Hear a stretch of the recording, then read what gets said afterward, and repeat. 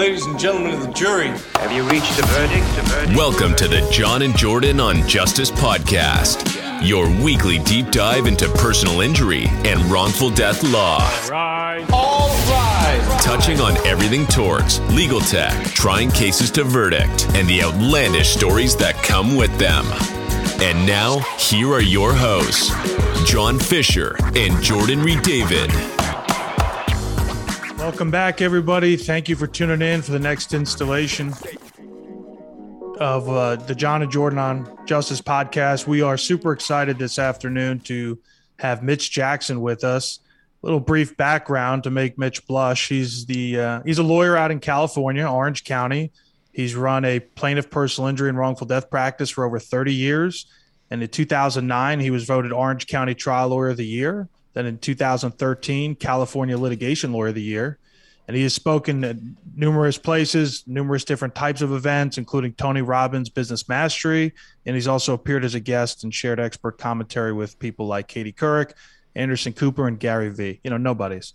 But we are honored to have him join us today. And the topic, I'm going to let him introduce himself a little bit more formally. But for our guests out there, Mitch is basically on the bleeding edge of being a lawyer and also trying to appreciate the upside potential of Web3 and Metaverse for lawyers and other business people, professionals. So, Mitch, with that kind of a short introduction, maybe you could tell the listeners out there who you are and what you're doing these days. Sure. Thanks, Jordan. Hey, John, it's good to see you guys. Look, I'm trying to stay relevant right now. That's what it comes down to, is I think smart lawyers, smart business owners and professionals, entrepreneurs, they do what they need to do to stay relevant. I grew up on a ranch in Tucson, Arizona. Back in the day, that was the relevant place to be. People would come from all around the world and ride horseback and do ranch things, for a week. And it was a lot of fun. I watched my mom and dad communicate with really well-known guests over the years, people like John Wayne and Rock Hudson and Morley Safer from 60 Minutes, a lot of professional athletes and actors. And what I noticed is each year when they came back to the ranch, because they'd come over and over and over again, which says a lot about how my mom and dad ran the ranch, I noticed a different story. They're always changing. They're always adapting to what the theme, what the strategy, what's going on in the United States and around the world. And I watched my mom and dad do that at the ranch. When I started practicing, Jordan and John, I did the same thing. Each year we try something new. When the internet first rolled out for us, we put up a website in 95, 96, I think it was 95, and started You got mail, Mitch. You got mail, exactly. And my partner, my wife, who I met in law school, Lisa Wilson's one of the most talented trial lawyers I've ever met. I've never won an argument, at home or in the office with Lisa, which tells me she's the one who should be on the show. But what we noticed is that Orange County is a huge legal bar, and there are a lot of very well-known and established lawyers, and it's hard to, coming from Arizona, moving to California, it's hard to break in and get those referrals and build your practice. And I started from day one on my own. But what I noticed is by doing something different, embracing the internet, building out websites, fast forward to social media, fast forward to live video, recorded video, to what we're doing right now on this podcast, social audio show, what I noticed is it allowed me to build a brand and create a presence to be heard above all the noise, to get those referrals. And then obviously it all comes down to what you and I do in the courtroom. The results we get for our clients, those speak for themselves. But I noticed that by tapping into technology, it allowed me to do all of the above. Same thing with Web3 and with the Metaverse. What this is allowing us to do is really continue to build the brand, continue to connect with potential clients and referral sources from around the world in a way that I've never experienced before. This is hot. This is hot stuff. I was telling you guys before we went live, I just spoke at CEX, which was the first Web3 conference of its kind in Phoenix last week. It was great being around a live audience again, but I've never experienced the buzz or heard of the marketing and branding ideas that I was exposed to last week. There's something special happening right now. I think the smart lawyers, the smart professionals that wrap their arms around this new digital opportunity and embrace it are the ones that are going to be 5 years from now looking back and patting themselves on the back because they're going to change the world. And I think professionals that don't feel like they need to embrace Web3 or the metaverse are the ones that are going to be kicking themselves in the backside somewhere down the line because they didn't become early adopters of this new technology. So in a nutshell, that's it. There's always an advantage. Well, not always, but there's typically an advantage in being an early adopter of something that's going to be here to stay, right? It's only a trend until it's there forever. And then all of a sudden it's just ubiquitous. Let me ask you this. I mean, we're tossing around terms, Web3, metaverse. Other people out there probably heard, acronyms like NFTs, DAOs. I want to delve into that. But before I do, I want to kind of set it up from this perspective, which is you've been practicing, 35 some odd years. You've seen how the evolution of technology in courtrooms, right? Whether it's from presenting a document when Elmos first started coming out, now computer and HDMI cables. And here's what I've noticed, and I want your perspective on this. John's been practicing about 10 years. Even when we started out, e-filing wasn't a thing. You still had to go hand in a paper copy and get it stamped by the clerk.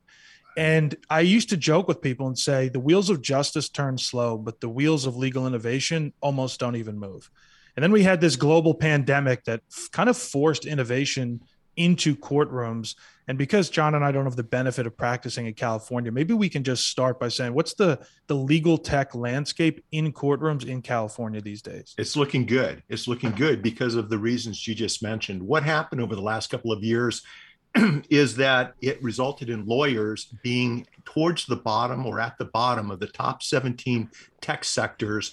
To a year and a half into the pandemic, we've risen to the top. We're near the top, according to Jack Newton of Clio. And they did the study, they did the research. And, it's because we understand what we needed to do to keep our doors open. I think with the mindset of consumers now, appreciating the fact of remote learning or remote representation, lawyers now appreciating the fact that we can run our practices oftentimes from our home offices and we don't have to be down in our traditional law firm or even physically in court to do an appearance. I think when you look at all these things and combine it with 5G, a fast internet connection, the time is now to move forward with all of the things that you just mentioned. I remember showing up in court back in the late 80s with a laptop. And I was going to give it was before PowerPoint as I knew it back then, but I was going to give a presentation during my opening statement. So during the morning break, the jury's out of the courtroom and I'm setting up my laptop and the display. And the judge leans over and he goes, "Mr. Jackson, what is that?" And I told the judge what it was. And he said, "You're not using that in my courtroom."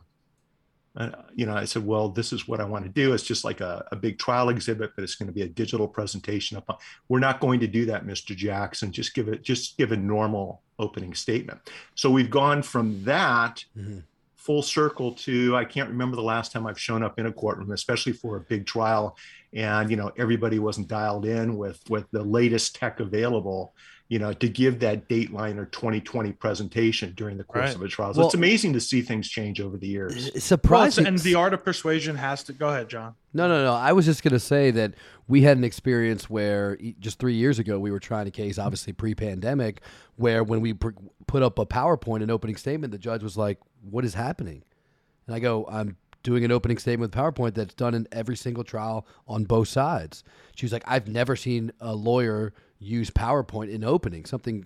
Really? Yes. Yeah. And even they looked at the defense like, "Are you having a PowerPoint?" He's like, "Yes, Judge. We've actually pre-exchanged them." Thankfully. This is what, and had he defense said, is over there holding his iPad like, "Yeah, Judge, that's what we're doing now." Right. And so for me, these technological advances have made the practice law efficient. We save time. So we're not driving to the courthouse, sitting in there waiting for a hearing, driving back, doing all those things. Jordan works in Atlanta a lot of times from his home. We're going to basically get rid of our office because we don't need it.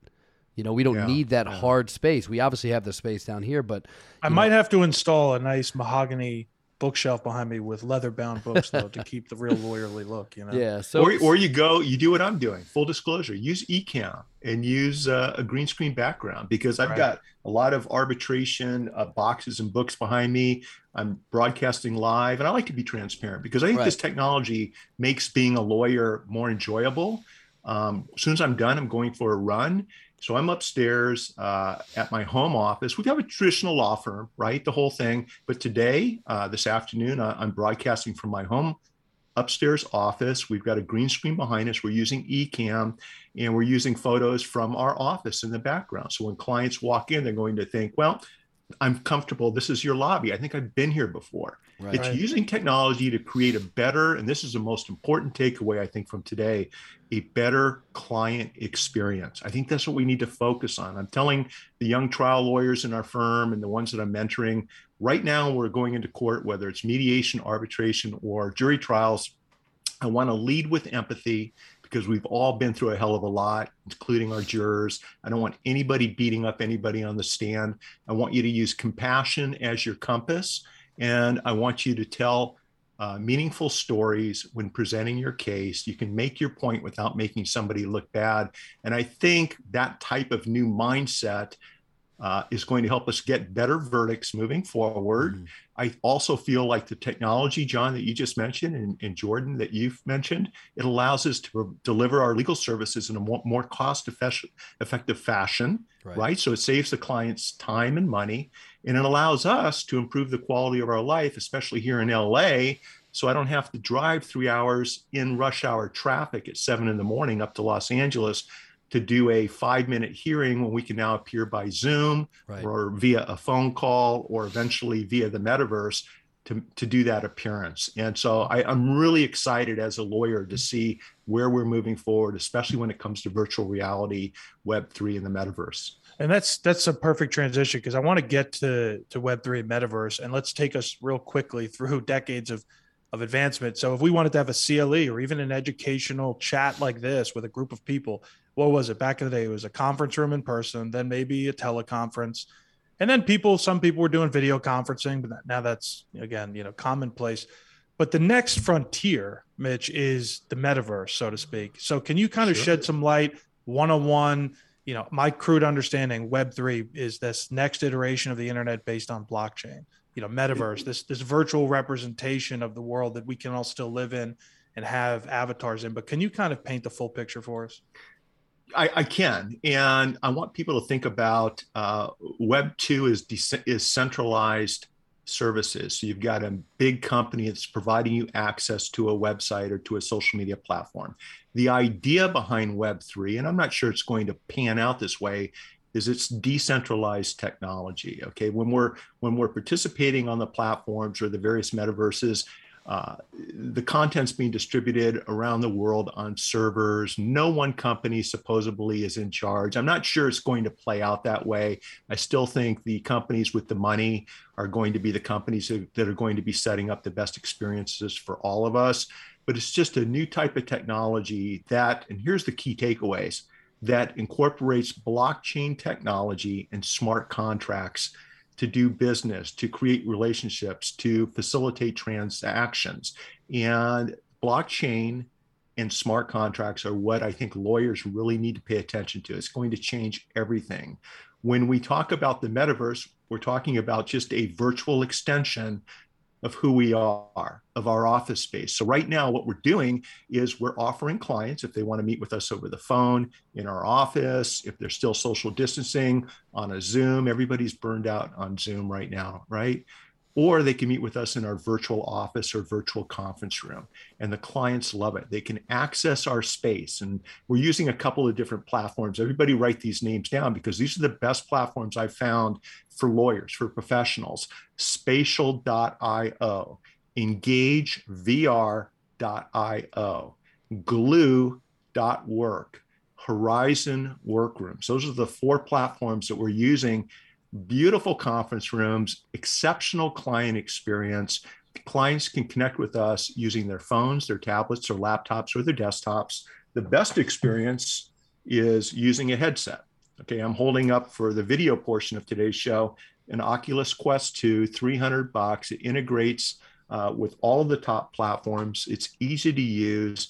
And it's one of the best investments we've made at the firm. In fact, we purchased 10 of them to give out to clients who want to engage with us in our virtual spaces.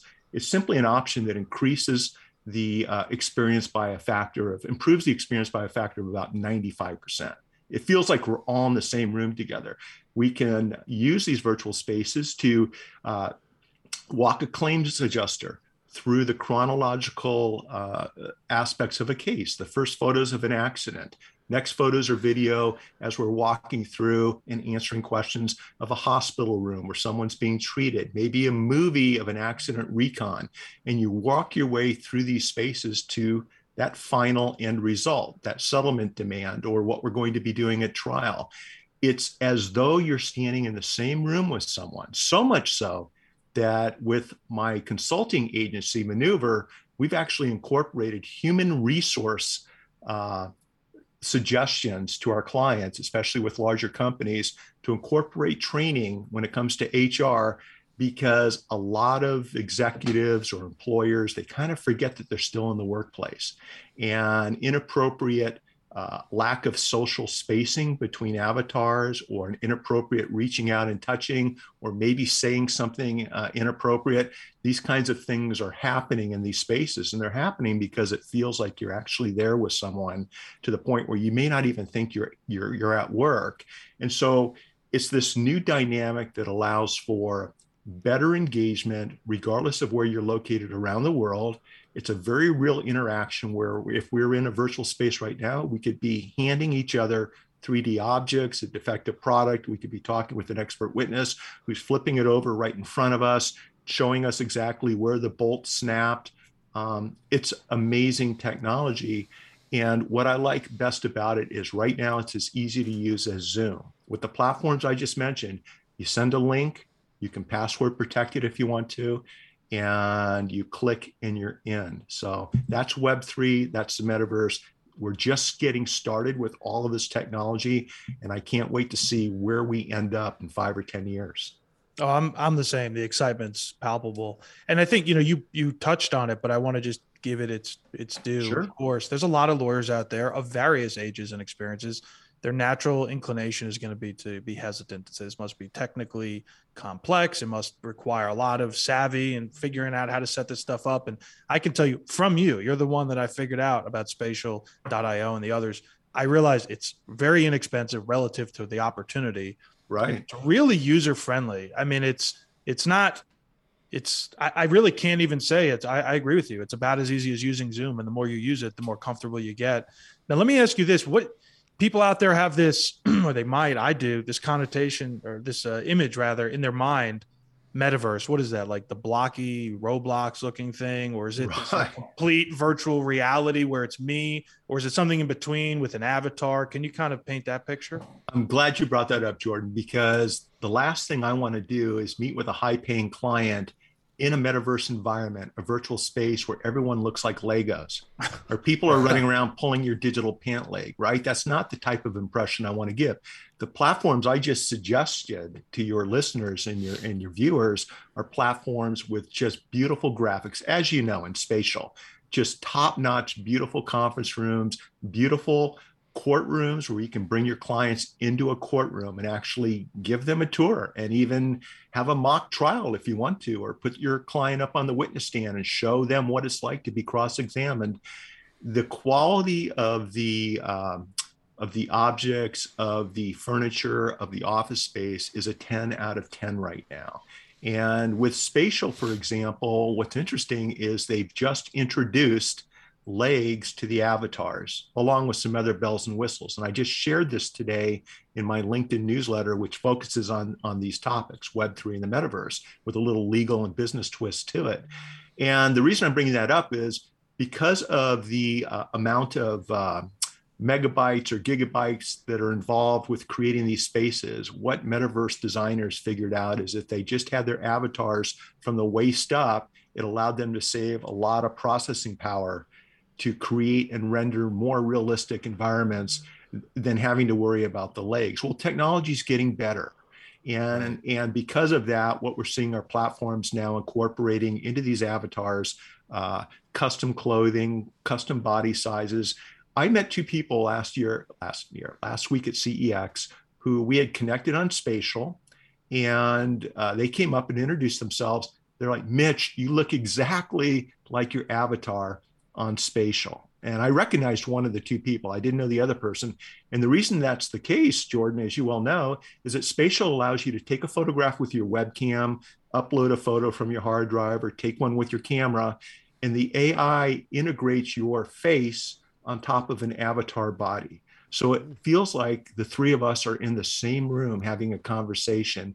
When you see me down at the courthouse or when I walk into a deposition, you're going to recognize, this old, worn out trial lawyer face, but that's okay because I want my clients to be comfortable with, who they're talking to in the platforms. So yeah, for all those reasons, it's just another way of connecting and building relationships with third parties, which includes clients, in a way that's transparent, in a way that's effective, and I think in a way that builds trust in relationships. And that's why I'm all in, especially on spatial and engaged VR. Yeah. Well, one of the things I admire about you, because we're talking on this narrow channel here about certain metaverses at this stage that are probably more advantageous for the average consumer. But one of the things I admire most about you is the scope, the broad scope that you have of controlling all of your technology and social media, getting out the same messaging, the same valuable content in a myriad of ways. So, normally people wait to the end of shows or whatever, but I think for people out there, they might right now in this moment be asking, how can I learn more? How can I find out more? Because this is what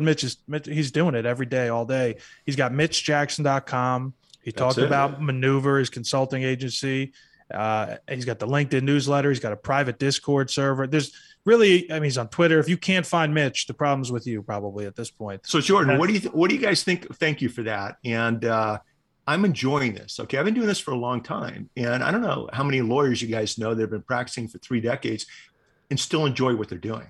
Like, I get up every morning and I love what I'm doing. And it's because I'm blending the practice of law. I'm representing the clients that I want to represent. I enjoy technology. I'm finding time for a paddle in the morning, a run in the afternoon, family first, health first, right? It's because of all these things. I still enjoy doing what I'm doing. Now, speaking of enjoying what we're doing, you mentioned Discord. What do you guys think about Discord? Because it's an interesting dynamic that I'm still trying to wrap my. Go ahead. I want to watch my language on the show. But what do you guys really think about Discord? No, don't feel free. We talk like sailors privately, so it's quite all right. It's a shit show. That's what I think. What do you guys think? So I like Discord personally. So I'm in I do. So in addition to being a lawyer and to cut Mitch, your energy is fantastic. It's fun. I'm over here getting excited going, I need to be doing more in Web3. Yes. I need to be doing Metaverse, because if I can take my client and put them in a mock courtroom and do a cross-examination in a virtual space, I'd like that. To me is blown away. So then when they get in that moment, it's almost like they've been there. And it's not my conference room. It's not sitting here where I'm doing it, but then you put them on the stand. You might have fake, people, or I don't know. I'm excited to learn more about it, and so I appreciate you, and I can tell you have that energy. And I don't meet many lawyers that have been practicing for 30 years that love what they do, because they're not doing something that engages them that isn't just the practice of law. If you're just practicing law for 30 years, sign me up. I'm going to be on the retirement plan in 15. I'm out. That's not for me. But I have myself and Jordan, really, we created a Discord for plaintiffs' lawyers in Florida. And it's a small group that we've just started it, where we say, look, where can we collaborate and speak? And we created various things. I think it's very efficient. I'm in a couple, I do some crypto trading on the side. I'm in a couple of Discords as well. It's very easy. So I like it. I prefer it over, for instance, like an email chain, or you send one email, you get 47 responses. Instead, you can choose to see what you want to see in a particular category. So I like Discord. I think it's very efficient, for what I need. So that's just from my personal experience. I think it's a step up from Telegram, obviously, but it's an imperfect utility, I think, in part because of its origins, right? It started with mostly gamers, streamers, then it kind of moved on to adopted by crypto users, and that's generally a younger audience. But I think that if people just stop, professionals of all different, experience levels, if they stopped and really tried out Discord, I think, to John's point, they'd find it's a really effective way of communicating in direct ways, or even getting a group together. And so, we started it in hopes that it would grow. Time will tell, but I know you have one as well, and I'm a member. Yeah. So it's in my opinion, it's a necessary evil when it comes to Web3 and the Metaverse. And why am I saying that? Right? Everybody that is interested in this technology is active on Discord. We're playing around in each other's servers, and we're also active on Twitter Spaces. And that's a great place for your listeners to get up to speed on, how people are using these platforms. I get that. I think I might be involved with too many different Discord servers where there's a lot of noise. Yeah. And the clients that we're representing who are defrauded or being taken advantage of, a lot of that initial interaction has happened in a Discord where somebody's clicked on a direct message link. And so for anyone listening, just do your due diligence. If you're going to be in a Discord, be in one, that John and Jordan have where it's set up, who the people behind it, but you want to be careful in this new Web3 environment because a lot of things happening. People are letting FOMO, fear of missing out, dictate their next business move. Where one of my messages last week, along with Mark Schaefer, who's just a brilliant marketer, who was also speaking at the event, he's a friend of mine, is we encouraged everybody, take a deep breath, just like you would in the real world. Do your due diligence. You don't need to jump on the first opportunity that comes your way, and really get a feel for who you're investing with, what metaverse platforms you decide you want to spend time and build out your presence in, and just take it one step at a time. I think the companies and the individuals and the lawyers that do that are the ones that are going to be avoiding the landmines and maximizing their upside potential. So it's an interesting dynamic, right? It's an interesting dynamic. There's some safeguards we can put in. I noticed even on your server, when you join, you got to agree to some terms of service, and there's some hurdles you can put in the way of bots or people with bad intentions. And the one that John and I started, it starts with an application. Actually, you got to go to a website, you got to submit a form, we got to be able to verify you on the back end before we even admit you in there. And that's primarily because it's plaintiff attorney oriented. And send me the link. I want to check it out. Send me the link. If I can join from California, I'd love to. Yeah, you sure can. Discord for plaintiffattorneys.com. Ooh, okay. A shameless plug of our own product. I'm in. I want to check it out because one of the things I've noticed with Web3, is the community. This is a community where once that light bulb goes on and you kind of get a feel for why this is so important, why this is so valuable, this is a very helpful, engaging community. We're all here to help each other. Right. I just noticed last week there were 500 people genuinely interested in helping each other. And I thought that was really, really cool. And so, I want to be a part of your Discord and check it out. Right on. Well, this is all in the same ilk, but let's switch gears a little bit, talk about NFTs, non-fungible tokens, maybe in just a general sense what they are. And then I have a few ideas about potential applications in the legal realm, but maybe you can educate the listeners out there. Well, non-fungible tokens, NFTs, we've all seen them in the news, Bored Apes, CryptoPunks, a lot of Gary Vaynerchuk's drops. And it's basically your ability to own a digital asset based upon what I call a hash or a piece of code on the blockchain. So it's one thing to stand in front of someone's home and take a picture of it and have it on your phone. You've simply got a picture of someone else's home. That's different than the person who owns the home, the title, the deed, the equity in that home, which is what NFTs are. They allow you to confirm ownership of a digital asset. And they're basically traded, or transactions take place with NFTs on the different blockchains. What's interesting and what's fascinating to me about non-fungible tokens have to do with the unlockable components of them. You can use them, for example, when a new client comes into your law firm, you can give them the initial new client package, however you do it. Ours is digital now, but we're also already providing our clients with NFTs. And the ones that want to have the NFTs, and it's not for everybody, but most of our tech clients will go ahead and airdrop them the NFT. That gives them access to our password protected CRM, so they can access their client information, their calendars, their documents. It's all within that NFT. They have access to special weekly events that we put on for our clients. If we hold annual events, they're going to have either a complimentary access or discount to those events.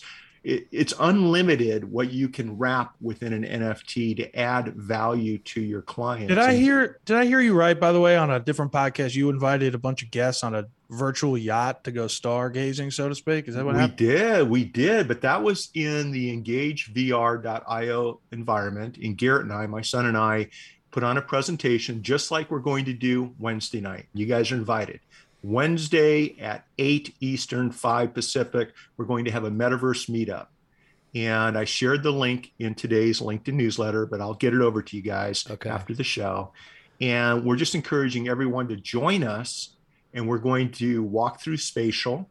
And then I've got a couple of guests that are going to be transporting us with just a click over into their spatial sites so that everyone can see all the different things that we can do in the metaverse. But on that yacht, beautiful yacht, where we all stood on the bow of the yacht and looked at about a 200-foot screen over the ocean under the stars of a video presentation. And everybody really enjoyed it. And then what we did is we clicked a couple of links and took some decision makers back into our virtual conference rooms and then closed some deals. So it's like a two-step We're all humans, process. right? Like no matter how much technology we adopt or use to augment our life experiences, we are all human beings, right? You talked about empathy and trial these days, whether it's a claims adjuster you're looking to persuade and a colleague that you're looking to have join you or whatever it is, some vendor. I mean, if you can bring someone into a virtual experience that is compelling, exciting, I mean, even John's excitement, right? Like you're going to get them to want to be engaged and continue to re-engage with you. And ultimately that's going to know your benefit, potentially your client's benefit on the context.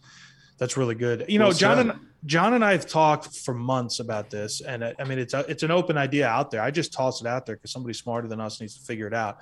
But I look at court filings and dockets themselves as like the most logical step one for adoption of blockchain technology with some integrations of NFTs, right? Every filing that's made could be an NFT, verify who filed it, whatever, what court it belongs to. It's so weird. I don't know how it is in California, but in Florida, in state courts, it seems like every county has a different online database to query. Same here. And it's just so inefficient. And like, even when you can figure them out, they're not really data driven, right? I mean, you're searching first, last name, case name. You can't really do anything with the data. You can't really verify anything. You're kind of like in this independent silo. You got to start with data in order to find it. But I feel like, I don't know about you, Mitch, but I really feel like Pacer, for example, on the federal scale, right? It's one system for everything. That's uniquely adaptable to a blockchain. I would think that's immutable and transparent. And everybody could easily tap into and verify things. And that way it's like, if I want to see, hey, what does Mitch Jackson file? Boom. You could sort by maybe a wallet address or whatever they're going to call it. And you could immediately pull everything up instantly instead of being on a wild goose chase. You know? I think that's brilliant. I think you could also piggyback onto that smart contract technology so that when something's filed via an NFT on the blockchain, like what you're talking about. So for the average lawyer, we're talking about how we already upload our PDFs into our platform, click a button, and it's filed with the court. We're already doing that. Right. At least we're doing that here in California. Right. Super easy.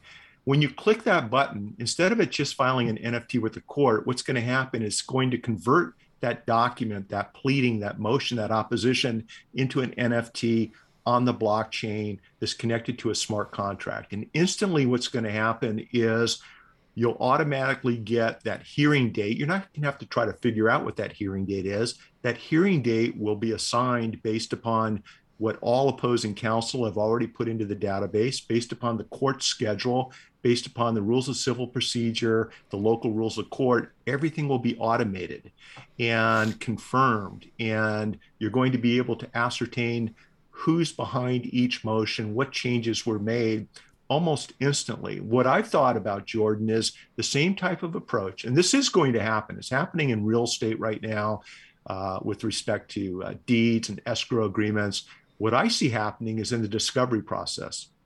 Imagine in a complicated case, you click and create an NFT, which is actually asking the other side to respond to interrogatories.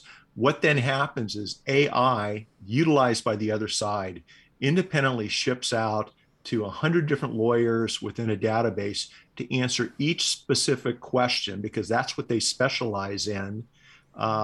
in response to that written discovery, for example. All of this could happen within a day. If you've got one lawyer that focuses on one particular question on any particular day, you're going to be able to respond to discovery a lot faster and a lot more thorough in this process. The smart contract looks for conflicts of interest because of AI, so you're not going to have to worry about that. It's going to make us faster and more efficient. It's going to help us avoid mistakes. And I think for the lawyers that embrace this technology, it's going to help you build your brand. So even if you're in the metaverse right now, today, like what we're talking about is several years out, but it's going to happen. Yeah. But today, if you're that lawyer that has a metaverse virtual office option, or if you're that lawyer that's already creating NFTs, which is pretty easy to do, you're going to set yourself apart from all the other competition in town.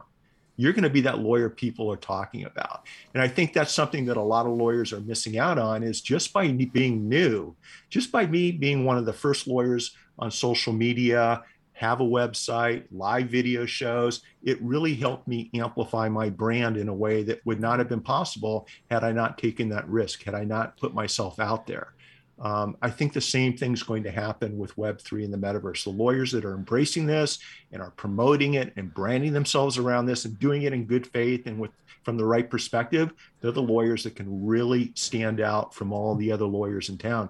So that's why I'm super excited about this, because not only does it work, and it's going to help us create better client experiences, it's also a great way to brand and market our practices. Yeah, and you mentioned that earlier, and you kind of say, look, you have this aspect, right? Your practice, you're setting yourself apart, being the voice above the noise, especially in Southern California. Here in South Florida, there are a lot of big trial lawyers, big firms, and myself and Jordan, we started maybe 4 years ago. We had our own thing separately. We've now joined forces. So it's like, how do you distinguish yourself amongst everyone else, right? You can be the best lawyer, but if no one knows about you, it doesn't mean anything, right? You don't have a client. So being able to do what you're talking about is setting yourself up to stand out from everyone, meaning in a year and two, when everyone's looking, oh, wow, look what they've done. Now we want to get the adoption. It's too late. We're the ones now leading the pack, kind of like what you're doing. I'm literally sitting over here getting excited about establishing this virtual. I mean, for Wednesday, I have a question. Do I need the Oculus too? Because I mean, if you have one, get one. But don't let him fool you. He's already making mental notes. He's going to buy one right after. So you can use your phone, your laptop, your desktop, in spatial. Every platform I mentioned, you can use all these other devices. The Oculus, you're going to want to give me a knuckle bump because you're going to feel like you're right there. Well, that's what I want. I want that full experience. And John, you mentioned something that you could start doing this week. You could set up your virtual courtroom. It takes about 60 seconds. It's a template. Click and you set it up in the engagevr.io platform. You could start meeting local members of your community. Hey, ever wonder what a courtroom looks like? Want to know what it's like to sit in the jury box? Want to know what it's like to put me on the stand and cross-examine a lawyer as a hostile witness? Join us each Thursday night. That's where we meet up. That's what we do. And while we're in the courtroom, we're going to answer your questions. If you want to have a private meeting, we can click a button and send you over to our private virtual conference room and have a conversation after the 30-minute meet and greet. There's all kinds of ways that you can take advantage of pulling back the curtains and showing the consumer what you haven't been able to do in the past without renting out a courtroom, spending a lot of money, getting your jury pool in there. You can even have members of your firm or members of your family serve as jurors, and they're in the jury box and they're listening to the arguments, or they're part of the evening festivities. I mean, there's just all types of ways that you can do things right now in an inexpensive fashion that I think the community would be interested in, and I think it would add value to your brand. This is great. This is something we have to do. I can tell Joy. I just recently started really pushing my social media, like TikTok videos and all this. I mean, I'm doing 3 a day every day, and I'm going to do that, and I'm excited to do that. So now, segueing into this, it's just another thing to really grab a hold of now that I'm amazed at what you're doing. And I tell people all the time, because I think no matter where you live, I've traveled enough to have a pretty good idea of a consensus. No matter where you live, if you go on a highway, odds are you see a billboard within 5 minutes of a plaintiff personal injury lawyer. You might. Yeah. I'm like this. When I'm a passenger, I'm looking down at my phone. Well, but the point is they're out there, right? They're Yeah. begging to be looked at. And regardless of whether, you want to do it or not, that's not the point. The point is that had a day. It's still there. But, the question I have in my mind is, one day our advertisements in the metaverse, is that going to be where the eyes are? Is that going to be where the attention is? I think probably yes. And if so, it's a great benefit to be an early adopter, to get comfortable, like you're saying, setting up offices, setting up conference rooms, meetings. There's so many different projects. One of them, John and I did a brief demo called Blocktopia. It's a very real, hyper realistic virtual reality. I don't think it's live yet, but the point is, they've got storefronts, digital billboards in there. You can kind of see what 5 years from now, let's say, it's going to be. And that's where it's going to be. That's where the attention is going to be. And I think it's better to embrace it than it is to resist it. But, we've talked, look, you're a trial lawyer with tons of experience, and we've talked about trial a little bit here and there, mock trials and all that. One of the things John and I started doing a lot recently is focus grouping our cases before trial in a very substantial way. Years ago, John and I would try and haphazardly put it together, through Craigslist ads and whatever. But now we've gone out and we hire these wonderful consulting agencies who do a great job. But it begs the question for me, at the end of the day, they're still sending information through the internet, presenting videos to these people, typically through the internet or written arguments. Or the point is, maybe the metaverse is that next place where you can get really good data from a focus group that could really change the outcome of your entire case strategy. Absolutely. Just like that, they have conference facilities where you're in an amphitheater and you've got 200 potential jurors that are volunteering for whatever reason, right? To listen to your opening statement or to listen to the 3 or 4 key issues in your case. And you can have real-time feedback in the metaverse. I think what's interesting, what people, until you've done it, you really don't appreciate this, but with an Oculus headset, with this headset right here, my understanding is within 20 minutes, the companies behind these types of technologies are accumulating about 2 billion different data points for every 20 minutes. And so what happens is, because of the cameras in these systems, you can see people's facial expressions. You can see them open their eyes or shake their head. And one of the things that we talk about with our consulting clients is it's one thing to understand everything that we've been talking about and to create your metaverse office and to jump in. But then you have to know how to use your avatar. It's like showing up to try a case. It's one thing to walk into the courtroom. It's another thing to win the case. And by doing that, you have to do the same thing in the metaverse that you would do in a courtroom. And that is, you want to use the room. Your avatar is looking at your hands. So when I go like this in the metaverse, my avatar is going like this. When I shake my head or when I raise my eyes or I smile, oftentimes, depending on the platform, the avatar is doing the same thing. So we tell our clients, work the room, right? Use anchor points. So if I'm talking in front of a group of 12 executives, I'm walking up and down the conference room table, back and forth in front of them. When I'm talking about something that's powerful and positive, I'll be on the left side of the screen. When I'm talking about something negative, I'll usually go over to the right side of the screen. I do the same thing in court. Something positive is when I'm closer to the witness stand, the witness stand, as opposed to if it's something negative I need to talk about. I don't want to, but I need to. I'll usually be as far away from the witness stand as I can be, because I want them to associate whoever I put in that witness stand as a positive, powerful, important component of my case. You can do the same thing in the metaverse. So we talk about, use the room that you're in, work your avatar around, use storytelling and the power of metaphors and voice inflection to keep the attention of your audience. And doing these things while you're, for example, in front of 200 potential jurors, right? Because you want to figure out what message is ringing the right bells. You can change all of these things up easily. And I see that as being a big application for some of the things we're talking about. The more you use this technology, the more comfortable you get and the easier it is. This is not rocket science. This is about as complicated as getting ready for your first deposition. And I really mean that. Once you've done it, once you've taken a couple of depots, you're good to go. You don't need the cheat sheets. You know what questions to ask. Yes, there's always some fine tuning that you want to always improve upon. But that's about as complicated as what we're talking about with the metaverse. And so I want lawyers to give themselves permission.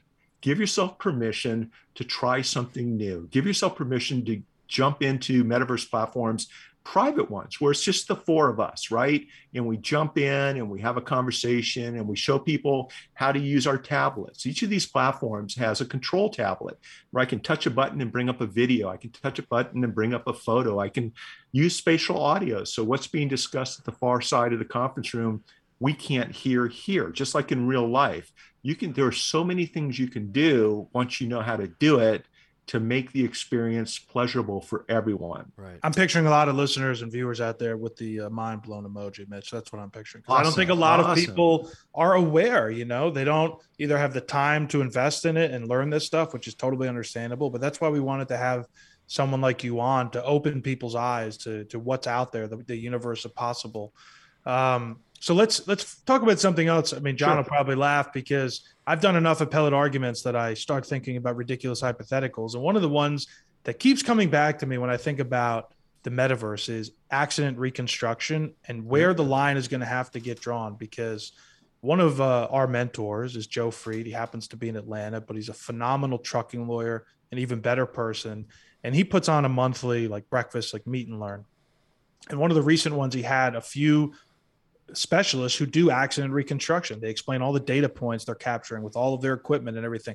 And I'm sitting there in that conference room and I'm watching some of these demo videos of real accident recons they've done for trucking cases, and they're hyper realistic.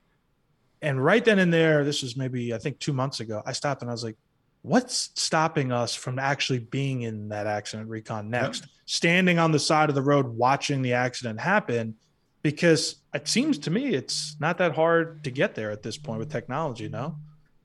Absolutely. I love the way you think. Yeah, I did a post back in 2016 of trying a case with my toes in the sand down here in Southern California at our local beach, Strands Beach, one of my favorite beaches in the world, and picking a jury from around the world and being in a virtual courtroom. And instead of going to a accident location or a factory floor where products are being made that allegedly are defective, you're virtually transporting people into these spaces and letting them experience in real time, how things are done or what it feels like to drive down the road at 55 miles an hour in a large tractor trailer type of scenario, and how much can actually happen when that driver takes his, her, or their eyes off the road to look down at their phone, how they travel the length of a football field at 55 miles an hour in 3 to 5 seconds. And I mean, imagine putting someone in that seat and letting them experience that adrenaline rush. And then, depending on the judge's rulings, the consequences of that negligent and dangerous conduct. I do see this as being something that's a part of the future. But the caveat to that, Jordan, is, the dark web, fake videos and fake audios. And that was part of one of my presentations as I contributed chapter 52 or 54 to our continuing education of the bar evidence book. And it was all about social media and digital, and primarily focused on authenticity and foundation, which is what we need to establish out here in California. How do we do that now? How do we know that video, that reconstruction that you just described is accurate, is authentic, hasn't been altered, right? And so the deep fake technology right now that we're that we haven't talked about, that I'm bringing up, incorporates into these metaverse environments. How do I know, Jordan and John, when I see you in a space, that that's really you? Right. How do I know that it's not somebody else impersonating you and saying things that you would never say? How do I know a corporate executive who appears at one of my conferences in the metaverse, who raises his or her hand and says something about their stock prices, isn't actually a plant? And so there are a lot of new legal issues, which I'm excited about. I see more opportunity for lawyers moving forward because of all of the above than ever before, whether it's contract law, whether it's IP, intellectual property law, whether it's fraud, whether it's due diligence. There are so many opportunities right now for all of us to not only just use these platforms and leverage their power, but also to represent clients who want to do the same thing. And my daughter, who's a third year at Shepherd Mullen in Century City, she gets it. She and her practice group, and they're in the IP litigation practice group right now. The partners that have been there for 50 years, people like me, are seeing more opportunity right now in the legal profession to help the consumer, to add value than they've ever seen in their entire careers. I don't do IP law. I won't even pretend to know the first thing about it, but I have some common sense and life experience. I have to imagine that's a natural marriage or opportunity for growth in this legal sector, because we're talking about NFTs. Maybe it's applied to a song, right? Or a painting or a home or anything else in the metaverse, but we still have real life, real laws, real entitlement, from an authentic ownership standpoint. Sure. IP litigation, I would imagine, or trying to avoid IP litigation. Yeah, that's a massive space, I'm sure. It's huge. And one of the challenges that we're experiencing is if I was going to meet the two of you in one of my virtual offices, what we're doing ahead of time, it takes like 5 minutes. That's how easy it is to use these tools. Is I would bring in your law firm logo and I'd put it up on the wall. I would bring in one of your most recent marketing videos or testimonials about you and put it up on the wall. You can play videos just floating in the air. So when you walk into the space, you're going to walk into a customized environment that shows that we care enough about you that we tweaked it out to kind of promo you before the meeting. And clients love this. It doesn't take much time to do this. But when I'm grabbing your logo, do I have the right to do that? Am I violating your copyright by taking a logo from your website and putting it in a virtual conference space? So these are things that people just need to think about, and then do your own due diligence, consult a lawyer in your state and figure out what's right for you. But it's just exciting to have these options, because I'm from the old school. I remember how expensive it was to have a real law library in my law firm. I remember how expensive it was to fly an expert from New York all the way out to California. And I was billed for every single second of those 2 or 3 trips because we couldn't find an open courtroom. My least favorite words in law: portal to portal. Portal to portal. Well, now it's a good thing because they can portal in through the metaverse. That's right. And it's an hour of their time instead of 3 days of their time. And so I think this is really exciting stuff that as we mature and as the metaverse matures, what you're going to find is the integration between Metaverse A and Metaverse B and Metaverse C and Metaverse D. And by the way, I'm not even talking about Facebook Meta. That's not even anything I'm chatting about right now. Right now, there are 10,000 different metaverses and related companies and different options out there that have nothing to do with Meta. If you like Facebook and Meta, that's great. If you don't, that's great. But what I'm trying to get across is that there are multiple metaverses. And what I'm excited to see is the following technology. Just real quick, it's super important. It's called the integration between Metaverse A, B, C, and D. And what I mean by that is the office that we create in Metaverse A, whether it's an NFT, your avatar, your clothing, with the click of a button, you can transfer it, probably using your digital wallet, to Metaverses B, C, and D. The other thing I'm really excited about, we're not there yet, but we will be there probably in about 2 years. The other thing I'm super excited about is real-time translation. So it doesn't matter. When you're in the metaverse, you meet people from all over the world. You're talking about language translation? In real time. So you're speaking your native language, I'm speaking mine, and in real time, we're getting a clear and concise translation so we're able to communicate. I'm not talking about captions. I'm talking about audio. This technology is here right now. Now, it hasn't been ported into the metaverse options that I've suggested, but I think within about 2 years, we're going to be there. And so it allows for, fluid conversation. It allows you to avoid misunderstandings. It actually allows you to expand your practice areas because you can represent people that speak other languages, depending on where you're located. And so for all of these reasons, in 5 or 10 years, I mean, this is going to be the new norm, the new default. And I think that the lawyers that get involved now and just spend a little bit of time each day, playing around with whatever platform we talked about or whatever technology we may have brought up and just getting comfortable and familiar with it. I think those are the lawyers where, a year from now, they're going to look back and go, wow, that wasn't complicated. Why didn't I do that sooner? And they're also the lawyers that are going to be positioning themselves for success over the next 4 to 5 it's years. that first in these new mover spaces. advantage or I whatever. think so. But Gen Z is all in on Web3 and Metaverse. You're absolutely right. So that next client base, I'm just telling you, it's huge. It's I don't even know what gen I am, but I'm all in the metaverse. So well, yeah. So the other thing though, John, is interesting is lawyers who, understand the importance of communication and building rapport and being that trusted guide in the courtroom, right? That's it. These same qualities play really well in the metaverse. Like we have an unfair advantage over most people when it comes to building our brands in the metaverse, because what we do in court, what we do in our office, what we're going to do in a deposition, it all works in the metaverse. I've had some amazing globally known keynote speakers show up in some of my spaces, and believe it or not, they don't get all that. And so they're not connecting. Well, and I think lawyers have an unfair advantage. I think that's awesome. What I was thinking, I was thinking about this before you go, Mitch, is like, you say, how people do like the town hall or the live, what is it? What are they doing on Discord? What's it called? AMA? Ask me anything? Yeah, AMA, right?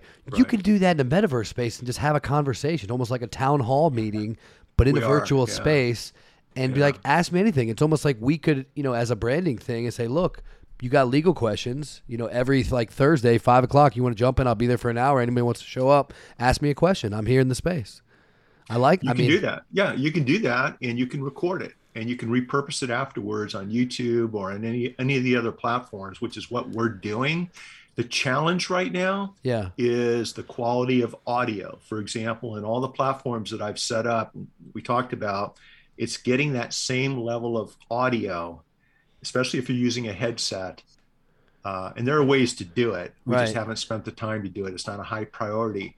But doing your show, your podcast, your recording in the metaverse, it's not as easy as what we're doing right now, but it will be in a year. But no, I get you. You're thinking the right way. It's like everything we're doing, we can do in the metaverse. But then I like to repurpose content. Like one of the reasons you guys see me doing so much is we create content once, and then we use Agorapulse or something to schedule that content. So every 2 months or 3 months, it goes back out. And I've been in trial where I've had opposing counsel lean over to me and go, Mitch, we've been in a 2-week trial. I've been, elbow to elbow with you, too much, frankly, but you've been tweeting out all day long. How are you doing this? And, I talked to him about Agorapulse or some other platforms. Sunday Night Football, we'll sit down, or my team will sit down. We'll schedule 20 or 30 tweets or whatever it is, and content that goes across social. And we focus on what brings in the dollars. Well, you're doing a fucking great job of it, man. I gotta be honest. We'll do the same thing. It's not just model what I'm doing. I mean, we're going to. Thank you for that, Jared. Yeah, I appreciate that. We're trying to. We're just starting out, but I mean, really, it's people like you that give us like enough degree of confidence to say, no, this is a path.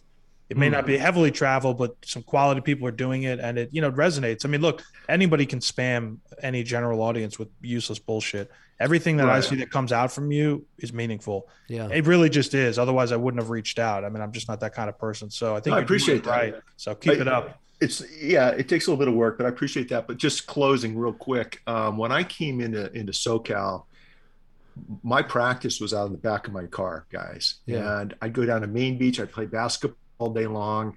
I met my wife in law school. She's working for a traditional firm. She's like, what are you doing? Well, it's 9:15. I'm done calling my clients from the payphone, because this is before cell phones.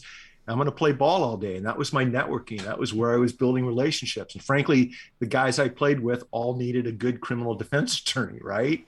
Right. That's kind of how I started off. Yeah. But it was hard for me to break into the established billion-dollar firms here in Orange County that handle all the high-profile cases until I found that website. Yep. I did two things. Build out the website. That changed everything. Jumped into social. That allowed me to do things that other lawyers weren't even aware of. And also, once I used to race motocross for 38 years. And so all of a sudden I ran into a lawyer down at the courthouse who rode and raced also. I'm like, dude, let's go down the track on Wednesday morning and do some laps together, right? Next week, there's 4 more. Next week, so there's like 10 of us every Wednesday morning. What I noticed is that group of 10, this is before social media. This is back in the late 80s. All of a sudden, we started referring cases to each other because we knew each other. We liked each other. We had the same hobbies. The reason I'm sharing this with you guys is the same thing happens with social media. you meet people where you have the same interest.